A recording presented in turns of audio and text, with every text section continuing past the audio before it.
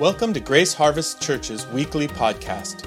For more information about Grace Harvest Church or to find out more about something you hear during the podcast, visit us online at graceharvestchurch.org. Now listen in and allow God to speak to you through this week's message.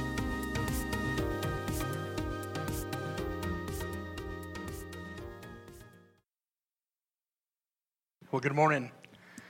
It's good to see you all this morning. It's good to be seen. Amen. If you've got a Bible, if you could open up to Galatians chapter 1, we are going to begin a journey through the book of Galatians today. And so my assignment today is an introduction into the book of Galatians, which I hope to do well in the moments that I have. And Galatians chapter 1, we're only going to look at the first 5 verses. So the book of Galatians, and giving you a little context and a little history on the book of Galatians, it's nestled right after Romans, and it is in the section of epistles to the churches, and right here it's a collection of Paul's writings to the churches: Galatians, Ephesians, Philippians, Colossians, and 1st and 2nd Thessalonians, and its placement would lead you to believe that it's the second letter, Romans and Galatians. It's actually the third letter written in timeline after 1st and 2nd Thessalonians, which were the first letters to the early churches, which are at the end of the grouping. And so here we have Galatians, a letter that was put here in time frame, but in context, that in subject matter that is relevant to us. It's not written to us, but it's written for us. Amen? And so we have a letter to a church nestled in not just Galatia was a region and an area in Asia Minor that's modern, that it's a cityscape, the most modern cityscape at the time in that area. Its capital being Ankara, and today would be known as modern day Ankara in Turkey, the nation of Turkey. And so just to give you a little region there. We don't know the exact date that Paul actually preached the gospel as he went into this area. What we do know is that he did. We do know that he left and went into the region, preached the gospel, churches were set up. And what we can see in this letter as it begins to unfold to us is that the Apostle Paul is working his way through addressing a church that was established there with a heart as a father of one who set things up. And so addressing some issues that were going on in the church, not unlike today, issues that are not unlike today. In fact, when you read the letters to the churches, you quickly begin to understand that people are people are people are people. Right? Come on. And you begin to quickly understand that if you were honest with yourself at one time or another, that some of these issues that the writers were writing about it and putting their finger on and addressing, though the recipients of these letters in the original time were not of our language or of our peoples, but they were in that you can relate. Because many of the issues, sin items, behavioral things, we have done. It was in us. We were born with it, born with this condition called sin. And so Christ coming in and radically changing the landscape, and the Apostle Paul leading into that. So here we see that early on, we know that the Apostle Paul was sent with Barnabas, and they went and preached together when they set up and they spread the message. They went through the area. People were radically saved. Churches were set up. And so when they went to go check out. Also, we know that they went to check out the works that had been established and see what had happened. In fact, in Acts, the book of Acts, as a lead-in to Galatians, just a little context here, we see a conversation in the book of Acts, Acts chapter 15, where the request was, let us return and visit the brothers in every city where we proclaim the word of the Lord and see how they are. an apostle who had set up churches going back to see what was happening in the time and what was happening in the area. You know, there's a saying amongst businesses and churches, and that's that there's nothing like founders.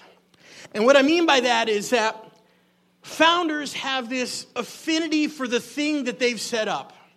And you know, whether you've crafted something, you've commissioned something, you've been a part of something in the early days, whether you were the sole person or part of a team or group, there's nothing quite like being right in the incubation and the initiation and the birthing of an idea or a work. And we can see this in Paul's heart for the churches. We can see this, that as he addresses, there's a desire and there's a heart as a founder, as a pastor, as a father, ultimately as the apostle, as the one who set up. And so he writes, except something had happened here in the midst from the time that he had set it up to the time that he had left. I'm just giving you some pretext as we go through. Christians who were Jews had made their way to this area, and they began to teach something other than the Apostle Paul had taught, something other than grace and freedom. And if you're taking notes and write down some thematic elements of the book of Galatians, you could put freedom. You could put grace. Because the argument in the letter that's set up is that you were set free. And I submit to you this morning that argument written 2,000 years ago is just as relevant to us today. And you're going to see in just some of the beginning few verses as he begins to address. The Jews who were Christians, they were called Judaizers at the time. In fact, that word, that title only appears once in any of the letters, and it appears right here in the book of Galatians. And it specifically refers to Christians who were Jews that encourage the workings of people to adhere to the Mosaic law, namely circumcision to be saved and other laws early on that the Jews adhered to, and so they were not working under the context that the Apostle Paul had preached of you are saved by grace. They were working under another teaching, and this is the teaching that Paul is coming to address. You can see that as we get into it, his heart was for it. I want to break it down a little bit to you, and so if you had to break it down in this first chapter, you could say that Paul is going to address, number one, his authority.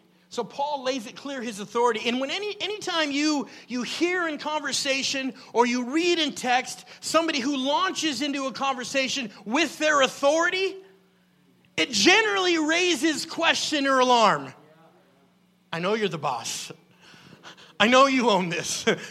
I know what's, like you understand, like, oh, what are we getting at here? Because I know all that. What are you getting at? He's addressing something. And then later in the chapters, he begins to lay out his argument of doctrine and justification and faith. And I submit to you that the book of Galatians, as it expounds, are principles that are foundational to your faith. If you are not familiar with the book of Galatians and the principles of grace and justification by faith and pairing with Galatians with the book of Romans, then it's time to hunker down and do some reading. Amen? Come on, time to jump right in. And so I want to read Galatians chapter 1. And if you've got the text, you can follow verse 1 through 5. Here we go. It says, Paul, an apostle, not from men nor through man, but through Jesus Christ and God the Father, who raised him from the dead, and all the brothers who are with me, to the churches of Galatia, grace to you and peace from God our Father and the Lord Jesus Christ. who gave himself for our sins to deliver us from the present evil age according to the will of our God and Father, to whom be the glory forever and ever. Amen. Wow. 5 verses. So packed. Let's get right into I want to play you a little video intro from the Bible Project, overview of Galatians, the first 4 minutes, 19 seconds, to unpack a little more about what you're about to hear and see. So.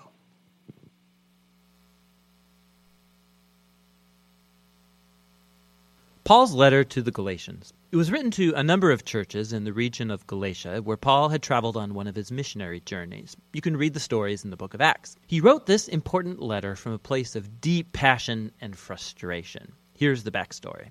Christianity began as a Jewish messianic movement in Jerusalem, but its message was for all humanity, and so it quickly spread beyond Israel. By Paul's time as a missionary, there were as many non-Jews as there were Jewish people in the Jesus movement, and this sparked a huge debate that we know about from the book of Acts, chapter 15. Historically, the covenant people of God were focused in one ethnic group, Israel, and they were set apart by the practices commanded in the Torah, like circumcision of males, eating kosher, observing the Sabbath. And there were many Jewish Christians who believed that for all of these non-Jews to truly become a part of God's family, they needed to obey the laws of the Torah. And so some of these Jewish Christians ended up coming to the Galatian churches. They were undermining Paul and demanding circumcision of all these male non-Jewish Christians. And so many of them were. And when Paul found out, he was brokenhearted and angry. And this letter is the result.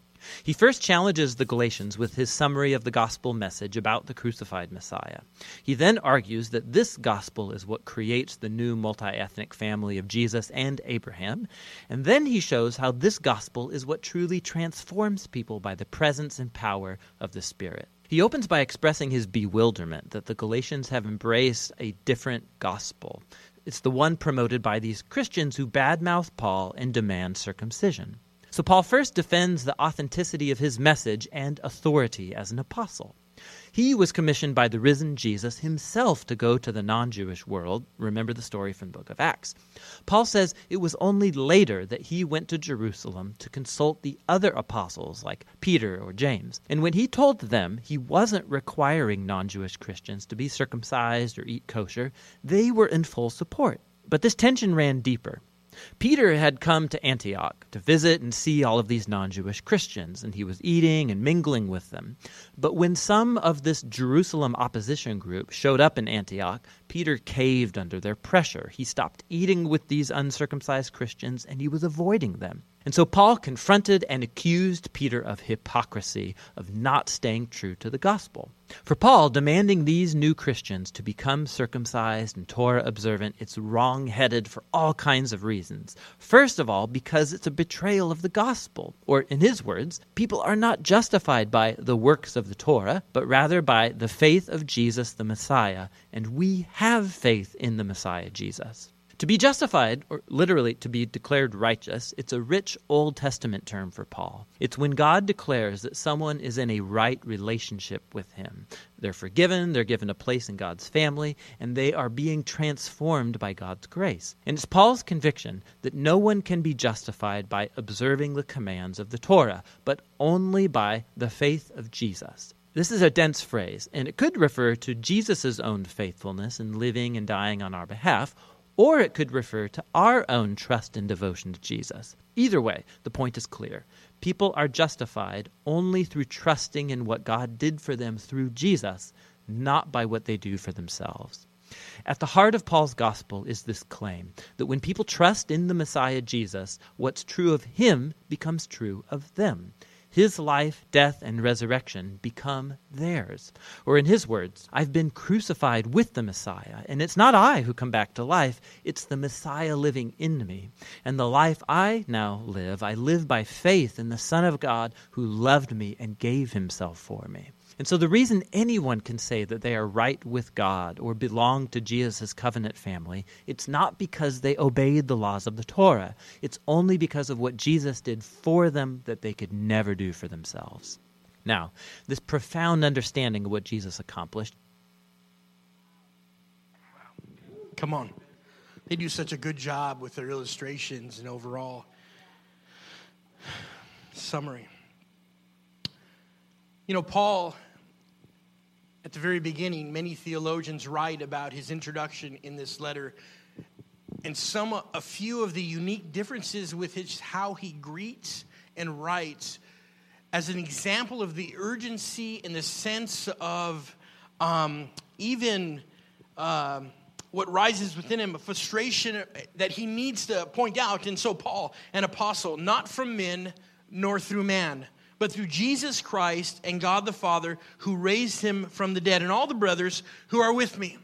An assertion and a reminder that his authority didn't come from the local community, that he had an encounter with God that ordained and called him and sent him, and thereby asserting and reminding that, wait a minute, it wasn't you who gave me this authority, it's Jesus Christ himself, and I'm here to tell you something. He's reaffirming the encounter that he had in Acts chapter 9 of verse 1 through 6, and we'll read that in a minute. And then he says, to the churches of Galatia, grace to you and peace to God, our Father and Lord Jesus Christ.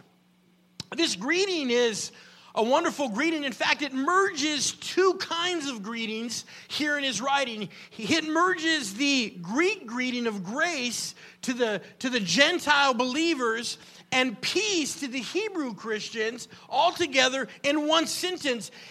The Apostle Paul was a master wordsmith.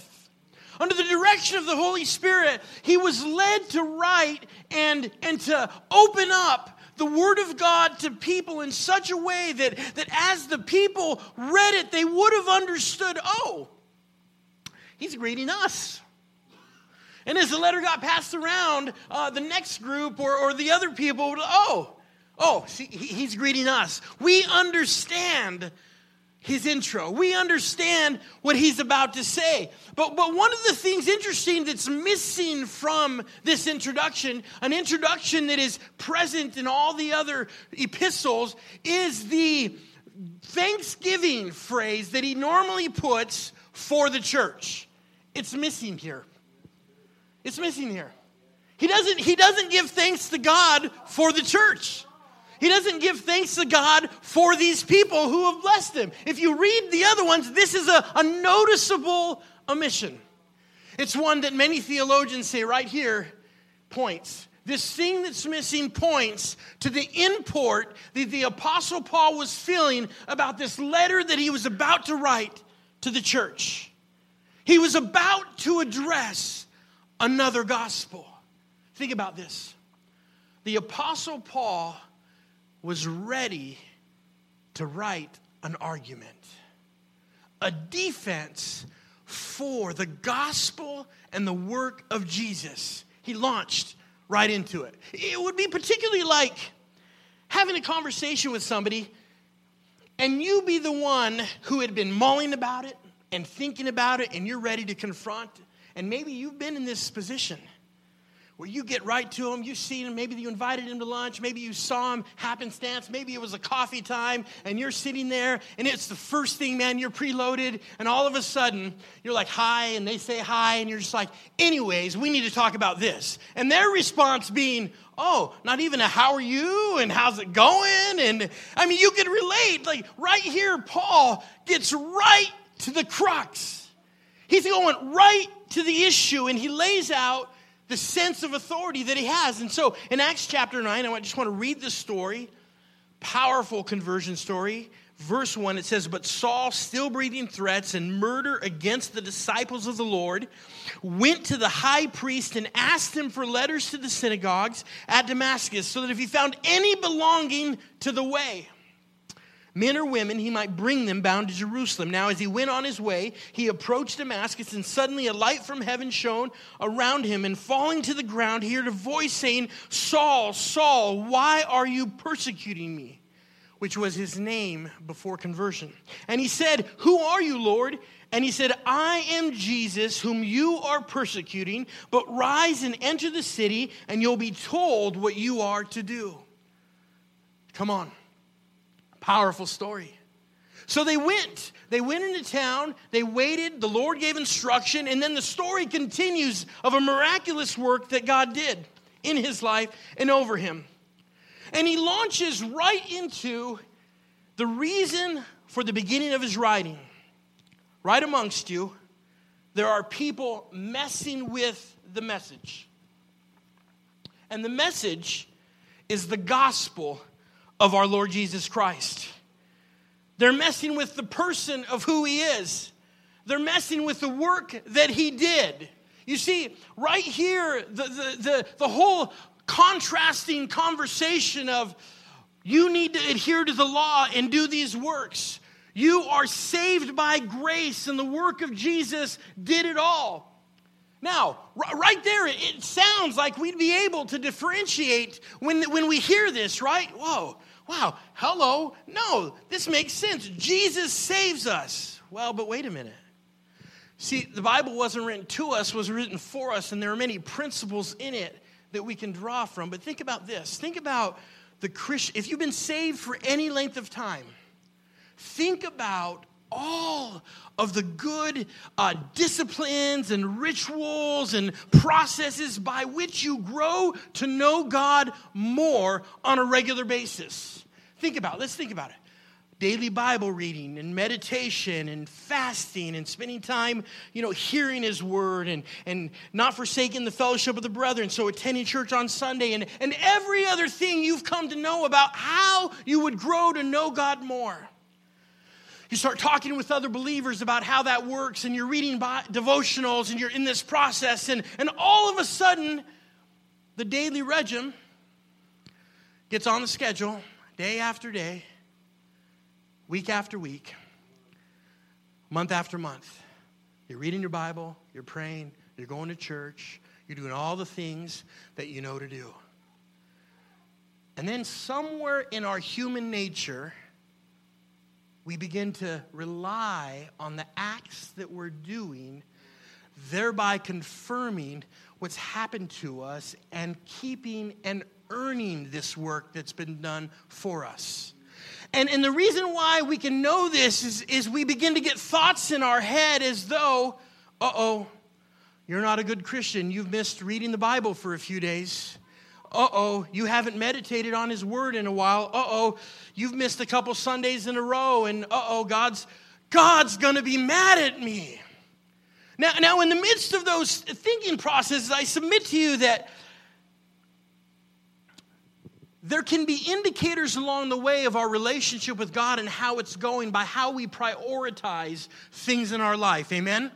And so by how we prioritize in our heart yearnings and press in for the right reasons, God continues to do a wonderful work in our lives. But when something switches in our mind, thereby where we begin to understand and feel like, in order to be a good Christian, I have to do all these things and adhere to all these things, the line begins to get blurred.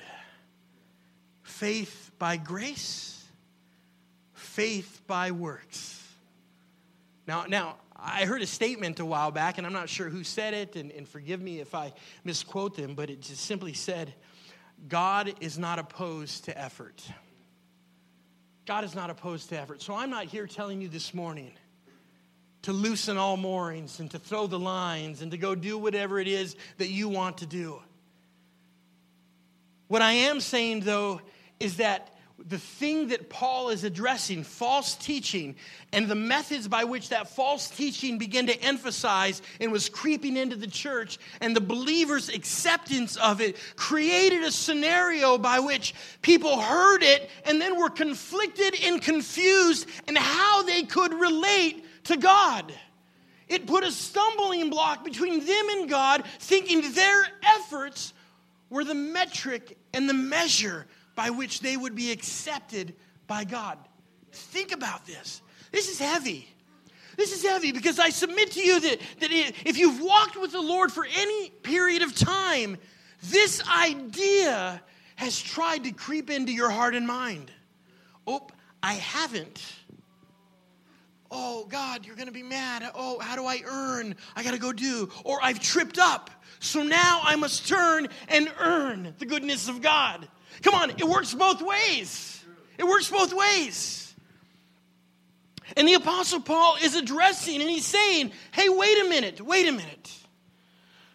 I can't let this one stand. Niceties aside, I am an apostle. I set this church up. My authority comes from Jesus. I'm glad to be talking with you, but here's the crux, and we're going to address it. And then he goes on. Jesus, the work that he did, the forgiveness of sin that saves us. What's he actually saying? He's laying the groundwork. Yet again, a reminder of the basics in first 5 verses. He reminds them that the work was done through Jesus. He reminds them that it was by grace that they're saved, although he doesn't use those exact words. He reminds them that it's forgiveness of sin and God is saving them through that process. First 5 verses, laid it out. It's like, you ain't seen nothing yet. That's what he's writing right here. That's what he's writing. He's reminding them. He's reminding them essentially of John 3:16 through 18. For God so loved the world that he gave his only son, that whoever believes in him should not perish but have eternal life. For God did not send his son into the world to condemn the world, but in order that the world might be saved through him.